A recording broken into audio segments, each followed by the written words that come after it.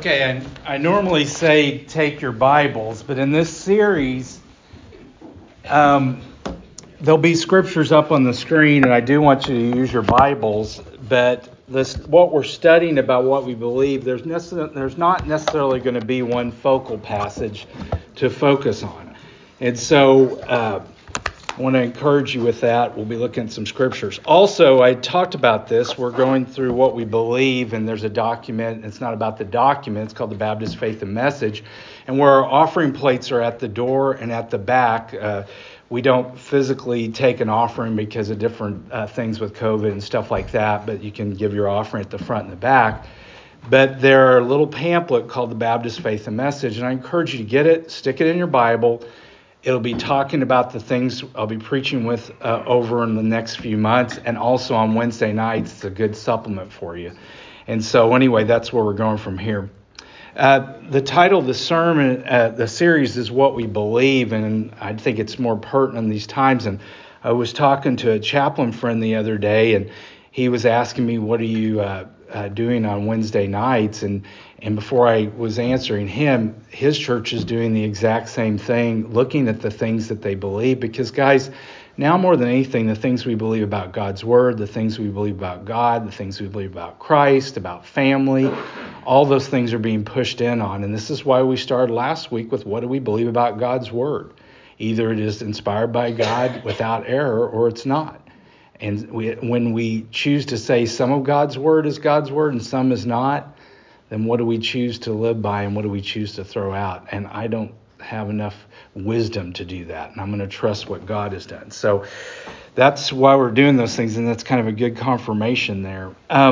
In society, the title of the sermon this week is The Good Father. And if we look at we'll look here in a moment at the article or a statement of what we believe in our particular body.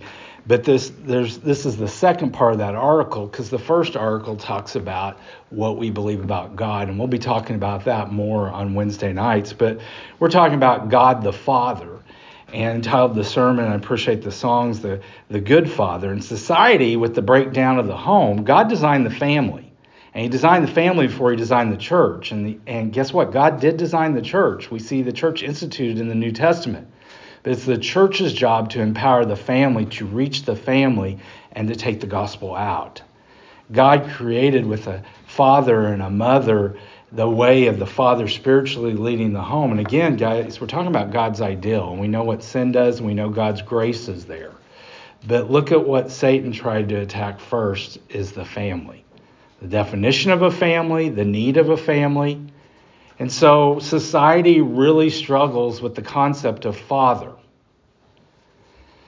And depending on, we're all over the map here, and depending also on what country we live in, some societies are matriarchal, which the mother, in a sense, is the head of the family instead of the father. Or in some societies, the father is considered a negative figure. But let's go back to America. If we were to sit around and share everything about ourselves, some of you would have stories of a good father. Some of you would have stories of a bad father. Some of you would have stories of an absent father, all over the map. And so you know where you're at on that. But regardless, if you're like me, my dad isn't perfect, but I was blessed with a good father. And it made it easier for me to understand God as a good father, because this is why God designed the family, to point to Himself. But regardless of where we're at, we've got to go to God's Word and see that He is a good father. And He is a father, and we're going to have to understand that. And so we struggle with that, and we can choose to I don't need God the Father. Or we can choose to know. And your action step today is know God is a good father. Know God is a good father. And your points are going to spell out the word good. And again, if you pick up that little pamphlet, and I really encourage you to do it. I encourage you to put it in your Bible. I encourage you to review it. There's extra scriptures there. Again, we're going to be talking Wednesday night. We're going to put up the statement. And the reason we're putting up the statement, these statements are all based on God's Word. And I'm going to go through and give you scripture on why we've come up to, this is our definition of God the Father. So if we can get that up there. I know. God, as Father, reigns with providential care over his universe. Now, our Wednesday night group has already decided we need to figure out how to say this in a more understandable way. Nobody's dumb here, and this is our official statement.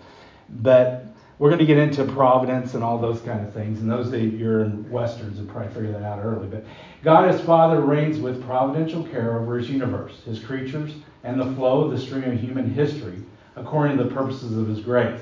He is all powerful, all knowing, all loving, and all wise. God is Father in truth to those who become children of God through faith in Jesus Christ. He is fatherly in his attitude towards all men. Let's go back up to the first statement. God as Father reigns with providential care over his universe, his creatures, and the flow of the stream of humanity according to the purposes of his grace. I'm focusing on the first part. God as Father reigns with providential care over his universe. All right, God provides. Matthew 6:26 says this, "Consider the birds of the air. They don't sow or reap or gather into barns, yet your heavenly Father feeds them. Aren't you worth more than they are?" We talked about last week on Wednesday night about general revelation, where we can all see there's a design to creation, there's an intelligence to creation, and then we decided to change this, but we called a special revelation, specific revelation, where we know that creator is God. And guys, all we have to do is look at the animals and look at the plants and see that God takes care of them and God provides for them. If he cares that much for all of creation, how much more do you think he cares for you? Because in Genesis 1:27, he says we're created in the image of God. We're created with a soul and a spirit, and we're created in his likeness, and we're created to be over all the rest of creation. And so if he cares for the birds, if he cares for the animals, how much more do you think he's going to provide for you? And again, I want to help you with this. Providence means God provides for his own. God cares for and guides his creation against all opposition. God cares for us. God says in his word he wants all to be saved and none to perish. And we're going to see, as we talked about at Christmas in Genesis, the big problem that happens in Genesis 3 and all the rest of the Bible is about God providing the Savior, Jesus Christ, for us. And so God provides for us. God's involved in all creation, but especially with man. He provides for us naturally. He provides for us food and drink and a means to do these things. The very breath that we have in our lungs. God's provision is seen in how he cares for us and he protects us. He gives us natural laws. You know, even the fact of gravity, that we're just not flying off everywhere, the fact of atmosphere and breath and all these things we see, he cares. And he doesn't just halfway care, he really cares and he provides for us. Your first fill-in, knowing God is a good father, is knowing God is a father who provides. Now, some of you be like, well, he hasn't done anything for me. Well, you haven't recognized that it is the God of the Bible. And sometimes we look at luck and we think, well, that just happened right, or I made it happen. Yeah, you keep thinking that. And I'm not trying to make light of it. But every good and perfect gift comes from the Father above. And we've got to remember in Genesis, he said everything he makes is good. And we know that sin tainted it. And so God is the Father who provides. Next, God is omni. He is all. Look at the second statement here. Go back to the article there, the slide that has the statement. Okay, so we know that God as Father reigns with providential care over his universe. So God provides. Then you skip down to he is all powerful, all knowing, all loving, and all wise. God and so what we see here is the word omni means all. And we're going to break this down here that God is all powerful. We see in Jeremiah 32:17 Jeremiah says, "O Lord God, you yourself made the heavens and the earth by your great power and with your outstretched hand.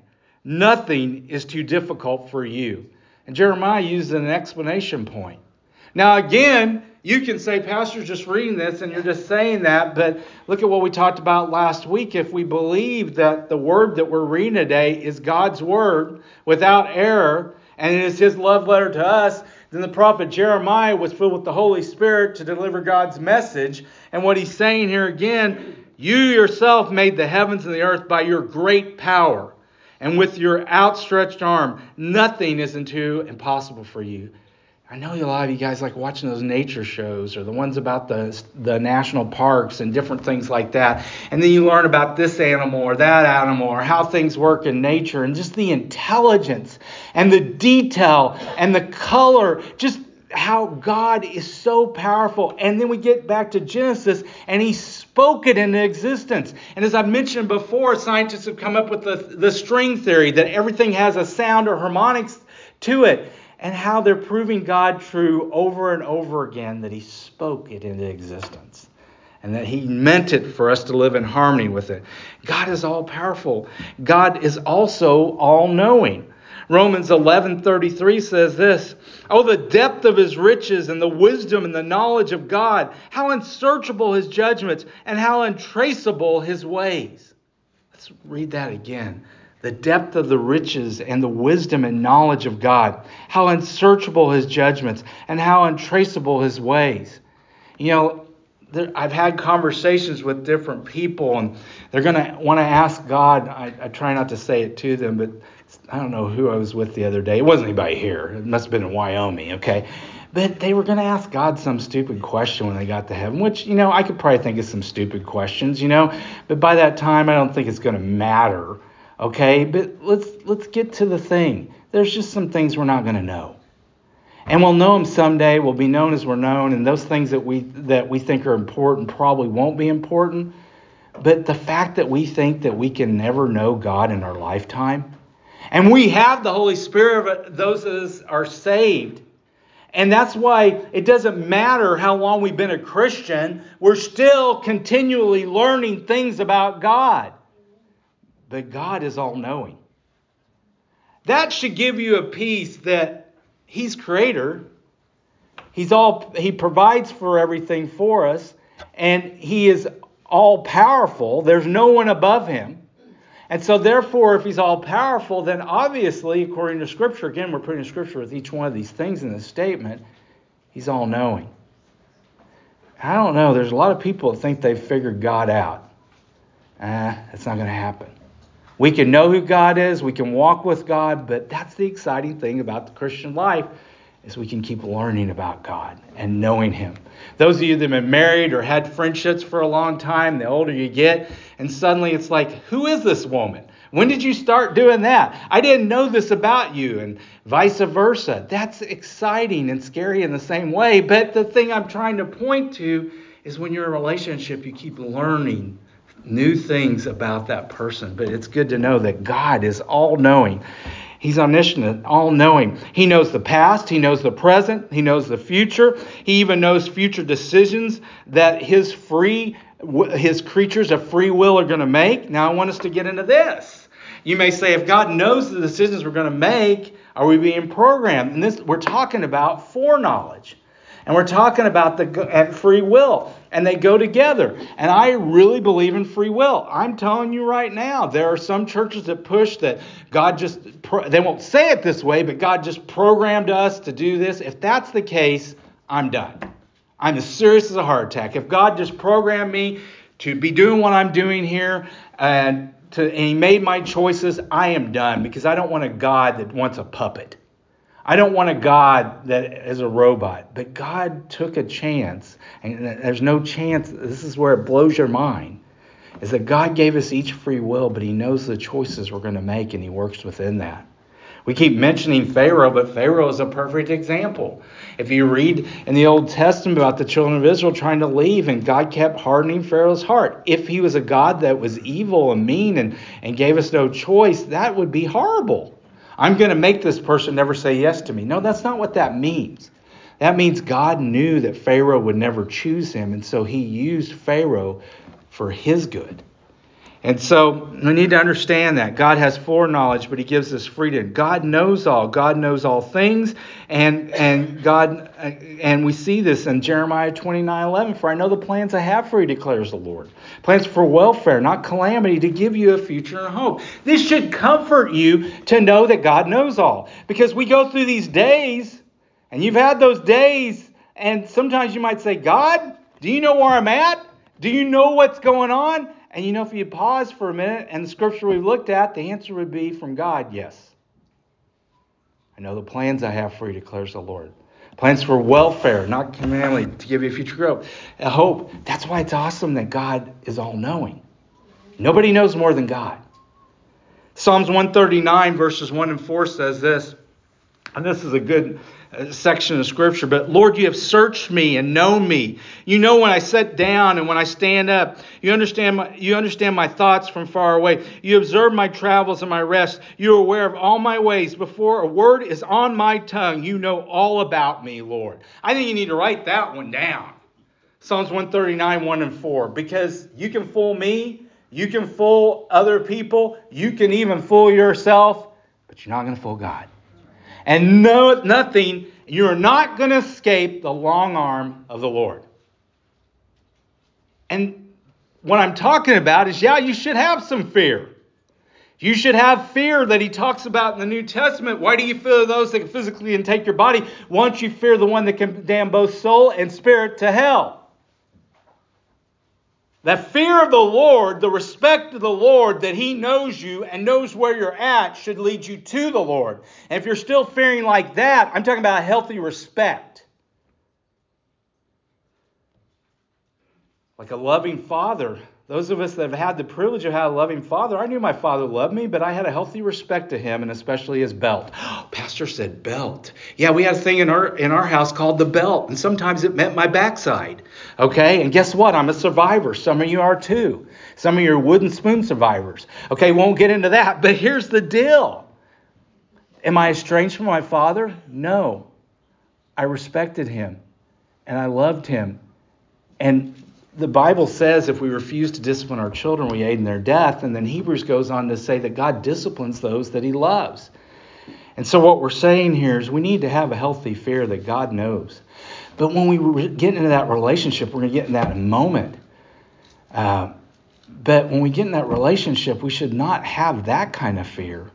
It should be more of a loving respect that he cares for me and I respect his guidance. But God knows where you're at. He knows what you're going through. God is all-knowing. He's an all-knowing Father. And next, God is an all-loving Father. 1 John 4:8 says this, the one who does not love does not know God, because God is love. We got a lot of people saying it depends on what love is. Let me help you with this. God is love. And we love because he first loved us. And like the song, I want to know what love is. Well, God is love. God is love, and it's a self-giving love. It's a sacrificial love. It is a costly love. John 3:16, for God so loved the world that he gave his only begotten Son, that whosoever believes in him shall not perish, but have everlasting life. God's love is righteous. Psalms 33:5 says this, God loves righteousness and justice. The earth is full of the Lord's unfailing love. My saying for this year, which is not just for this year, is James 4:17. Therefore, the one who knows the right thing to do and does not do it, to him it is sin. I want to get really clear on this. Right love is God's love. Righteous love is God's love. God didn't take and look at your sin and say, oh, that's okay. Oh, do-over. No. He gave his Son to die for what I did and what you did, and you have to choose whether to accept it or not. And if you don't, you cannot say, how can a loving God send me to hell? Because you send yourself to hell. He has done his part.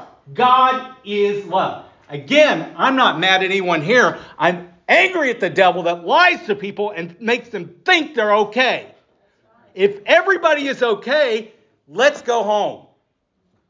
There's other things we can do on a Sunday. But you're here because you know that God loved you enough to send his Son to die, to be buried, and raised from the dead for your sins. And if you haven't accepted that love, when we have a time of invitation, do it. Because it's the most important thing. God is love. God's love is all around. He's a loving Father. God is a wise Father. There's a difference between knowledge and wisdom. And it doesn't come with age. There's some people that are older that can be just as foolish.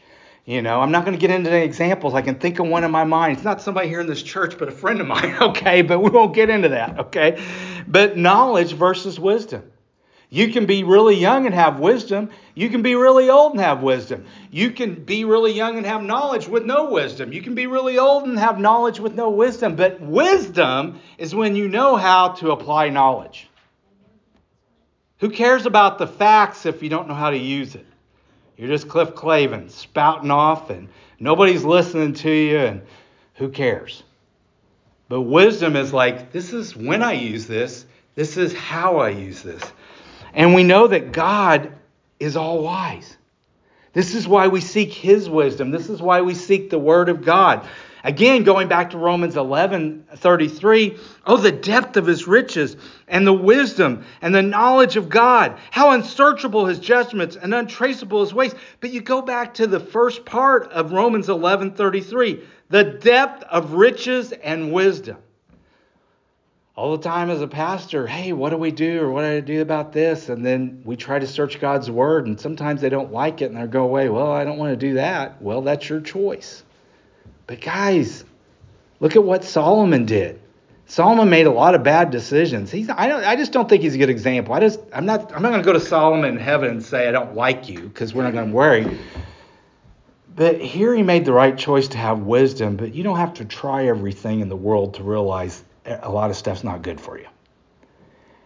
And he asked for wisdom. He asked for godly wisdom. And with that godly wisdom, he grew a nation, and he grew to be one of the most famous kings in the whole world because of that. So why are we trying to find wisdom from other sources when God is all-wise Father? Next point. Knowing God is a good Father means knowing omni. God is all-powerful, all-loving, all-knowing, and all-wise. And God is a good Father, but not a good Father of all. That's our next step. This is a lie from the pit of hell. I'm going to rip the Band-Aid off. If you don't know Christ, if you haven't accepted Christ, you are not a child of God. But you are a creation of God. And according to Genesis 1:27, you are made in the image of God. You have a soul, and it is eternal. I'm going to get in trouble here. Yes, there's animals in heaven. I know I'm going to get this at the end. But animals do not have a soul. But we are made in the image of God. Redeemable. And so that we're not children of God. We're not all children of God. We're going to get into what makes us a child of God. But that person that you meet out in this big sea of humanity that is not a child of God is not junk. They are a creation of God that God died for, and He's waiting to adopt them if they will accept that. So we see here in this next statement on the principles, God is Father in truth to those who become children of God through faith in Jesus Christ.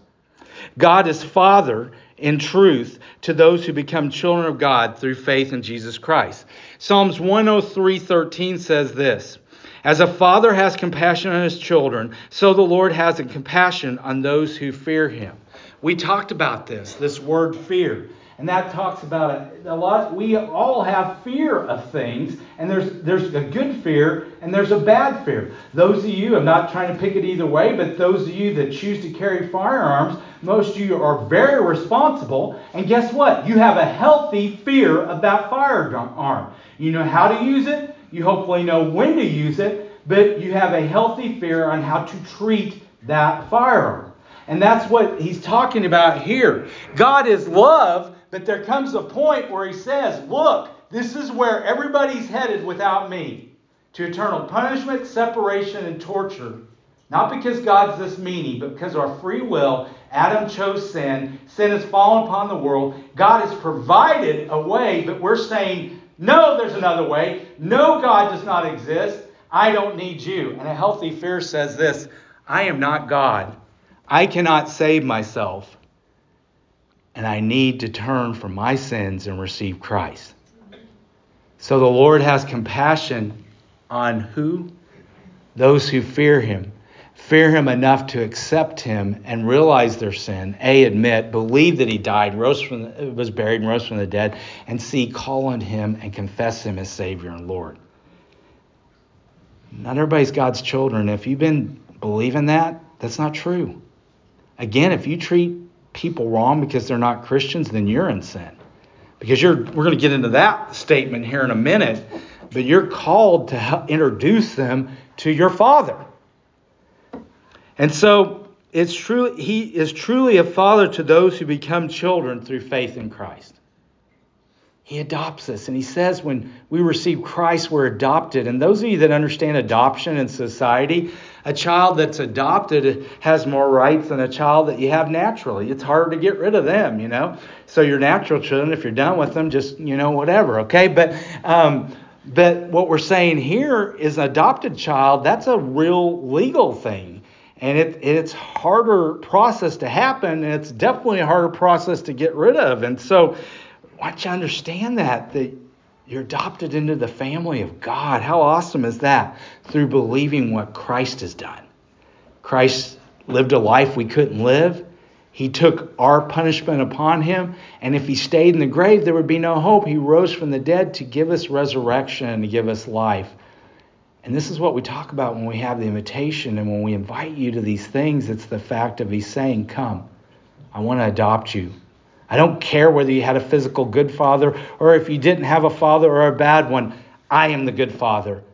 Come and be a part of our family. And that's why that song talks about we use the terms brother and sister around here, because we're the family of God. And some of you have been blessed with good families, and some of you have not been blessed with good families. But this is why church is family. And this is what brings us together, is the fact that we've been adopted into the kingdom of God. And your next point. Knowing God is a good Father means knowing only through Christ can God become our Father. This is key, guys, because I think a lot of you would say that's true, but in your actions and maybe to the side, you may need to ask the question, if you're saying everybody's the children of God, because society is pushing that. They're not, because it's not the God of the Bible. And so only through Christ can God become our Father. The last part of the statement says this, and I like this. I like that we put this in what we believe as a church. He is fatherly in His attitude toward all men. The bottom part there. He is fatherly in His attitude toward all men.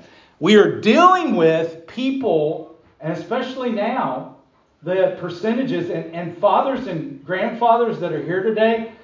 I'm thankful for godly mothers that have led when the fathers wouldn't. But the stats are pretty clear. I'll probably get them wrong. If a woman comes to the Lord, there's a 19% chance that the rest of her family will come to the Lord. If a boy in a family comes to the Lord, there's a 39% chance that the rest of the family will come to the Lord. If a dad comes to the Lord, we're in the 80, maybe 9% chance that the rest of the family comes to the Lord. Nobody's better. But I want you to understand, complementarianism means they complement. God designed the man to be the spiritual leader of the home and to lead. And I'm thankful for a godly mother, and I'm thankful for a godly father, but there was times that, my mother led in some things maybe a little bit more. But God designed for have a mother and a father. And one of the biggest things about the father is he reflects the example of what we're talking about here, that he's a provider, that he guides, and that he leads people to that. Well, I know I'm not going to fool myself that in this crowd there's all sorts of stories about a good father, a bad father, an absent father. And so what I want us to understand, it doesn't matter, you Christian, I'm talking to us as Christians, it doesn't matter if we've had a good father or a bad father or an absent father. Yes, one makes it easier to understand the good father, but we are in a society that needs to know that our Father is a good Father and He cares for him. Our house growing up, there was 4 of us kids, and we had a lot of different friends. And my mom was a good cook and pretty open to anybody coming in. And I remember, I won't name his name here because he might be listening. I don't know. But I remember there were several times had a friend from school. He wasn't that good of a friend, but it's just like he just kept hanging around the house. It's like, isn't it time for you to get out of here, or leave, that kind of thing. But he didn't have that at home. He didn't have that good father. And I'm sure I remember my dad always, whoever we brought home, would love on those individuals and would treat them with respect. And we didn't know what they had or what they didn't. And that's what I want us to understand as Christians. We reflect whether we have a good father or not. I didn't say your physical father. If you know Jesus Christ as Savior and Lord, you know God the Father is good. But how many times are we sharing that and inviting that person in and saying, he's been good to me, so therefore I'm going to be good to you. And you need to give a reason for the hope that you have. So many times when we help people out physically, we're just like, yeah. And guess what? There's a ton of organizations helping people out. But you need to give a reason for the hope that you have. I do this because Christ loves me and He loves you. I do this because I was adopted by a good Father, and you can be adopted too. And this is what He's taught me. That's why I like the last part of the statement. He is fatherly in His attitude towards all men. And I know the scripture, I couldn't find it, but it's in the New Testament. But He says His desire is that none should perish, but all to be saved. Heaven's big enough for everybody. He wants all to be come in. But boy, when those banquet doors are shut, they're shut. And the clock is ticking. And guys, it could be today. And I'm not trying to scare you. I get sick and tired of everybody, not against last day stuff and Revelation study, but when you start getting exact and you start figuring everything out, and if you pick a date for me, I'll know to do a party on that day because Jesus ain't coming. But I want you to understand this. I totally and fully believe He could come today and everything will line up. But He wants all to be saved and none to perish. And you've got a lost world out there looking at the economy, looking at the sickness, looking at the war. And you have a good Father that you need to bring Him into the house. And you need to stop having the attitude, well, I'm thankful I got that. Sorry you don't. Because I remember as a kid, it'd be like, when is this person going to leave? This is my house. I'll see you later. But sometimes we can do that with our lives. And I want to help you with this, Christian. Why are we still here? Because if we're not here to point people to the good Father and that they can be adopted, why has Christ not returned? Because He wants all to be saved and none to perish. His fatherly attitude to us, He has a fatherly attitude towards us, towards all men. We don't live in a universe of randomness or blind chance. And like I said, we're all created. We are not junk. We are redeemable. Some of you are into flea markets, and my parents owned a flea market for a while, and you can call it junk or whatever, but I've been blessed to kind of be able to identify when something's junk and when it's not. Not everything. We all have our specialties. I know it's surprising for you, but sci-fi is or toys are one of my specialties to see if something's good or not, right? Stay away from my office. But the thing about it is the first thing my parents taught me when I look at anything is you turn it over and look at the bottom, see if there's a symbol. On toys, you need to look for a date and who the maker is. And guess what? On every human being, it says, I have been made by God. With a soul. And we need to tell them there's a Father that wants to adopt them.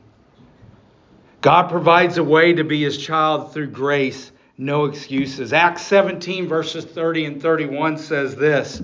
Therefore I have overlooked the times of ignorance, but now commands all people everywhere to repent, because He has set a day when He is going to judge the world in righteousness by the men He has appointed. He has provided proof of this to everyone by raising Him, Jesus Christ, from the dead. There is no excuse for us not to share the way to Christ, the way to be adopted, and there will be no excuse for anyone when Christ comes. We talked about this Wednesday night. I'm just going to say it, you're missing out. We're having a good time on Wednesday nights, and it is a crazy, wild crowd. But we are going in, and you think, man, pastors talk about a lot of stuff. We're digging deep into this. And a surprise alert, we didn't even finish our first section. That's okay, because I'd rather us understand than not. But our biggest thing is, how can a loving God send people to hell? People that haven't known. I'm going to give you this. We gave that answer, and I'm not giving it to you because you need to come on Wednesday night. Yes, I'll give it to you. But here's the deal. If someone's looking for God, they're going to find Him. God gives us His word that we talked about last week. God gives us believers that He tells us to go tell. But if somebody is looking for God, they will find Him, the one true God. It's been proven over and over again. And that's why this should scare the crud out of you, this section of Scripture, if you don't know Christ. But if you know Christ, it should give you urgency to be burdened that there's no excuses. And He can come at any time. To those who become the children of God through faith in Christ, it's our choice. But the Father is still calling out, and it's open adoption. Our task is to tell all people how they can know God as Father by coming through faith through Christ. And so your last fill-in, knowing God as a good Father means we determine to introduce others to the Father. My dad's crazy, and I get my sarcasm from him, and I can just look at him and we're both thinking the same thing. I'm glad we don't say it, okay? But in my case, anybody that met my father, he's not perfect, but they would be blessed by that. Well, my father's not perfect, and I know I'm not perfect, and spoiler alert, you're not either. But our Heavenly Father is. And He's good. And He wants to adopt them. And so today in this season, do you know God? And do you know Him as Father? And if you don't, when we have a time of invitation here in a moment, you can come forward and talk to me, or talk to me after the service and say to Him, save me. I realize I can't save myself. I want to be a part of your family of God, and He will. But most of you know He is a good God, but you're not sharing it. And I'm going to tell you, we're in scary times. And I was talking to a couple of pastors the other day. It happens sometimes. It's a force of habit or whatever. But anyway, I was talking to them and I asked them the question, are you excited about these times or scared? And that wasn't because I'm tough, because I'm going to tell you right now, we haven't seen any of this stuff. Most of us, unless you're from the Depression era, you didn't grow up wondering, why are we out of this today? And the price of eggs, don't get me started, okay? But you see what I'm saying? And then the fact of COVID and pandemic and shutdowns and inflation and keep it going. And then you look at the fact of the amount of ministers that left the ministry through that. And guys, if you think your pastor's tough, I'm nothing. The only reason I'm still here is Jesus, period. Okay? And you guys are a great church. But I asked, are you excited about these times? And when I say excited, it's not yippee skippy. And they said yes. And I'm going to give you your pastor's answer. No, mine was yes. Okay? Because I feel that we're in a time, I'm around more lost people than I've ever been before, not because I'm going to decide to go be with lost people. And I'm building relationships with them. But I feel we're in a time where people want to be real. And then we can have real conversations. And we can be Paul at Mars Hill, where they were looking at all these things to worship, all these false fathers. And they had a statue to the unknown God. And Paul said, I'm going to tell you who that is. I don't want you to be afraid, guys, because God has not given us a spirit of fear, but of power and of love and of a sound mind. And so, are you leaning into the all-powerful, all-loving, all-wise, all-knowing Father? You've got to see Him as a good Father for yourself. And then some of you are like, well, I'm glad that's not me. Why are you still here? All of you have a mission field. And all of you have a calling. And we need to determine to tell others, first to accept the good Father for ourselves, first to live with the good Father ourselves, to know that He's a good Father, and to tell others that He's a good Father. As we stand on our feet and have a time of invitation, where are you?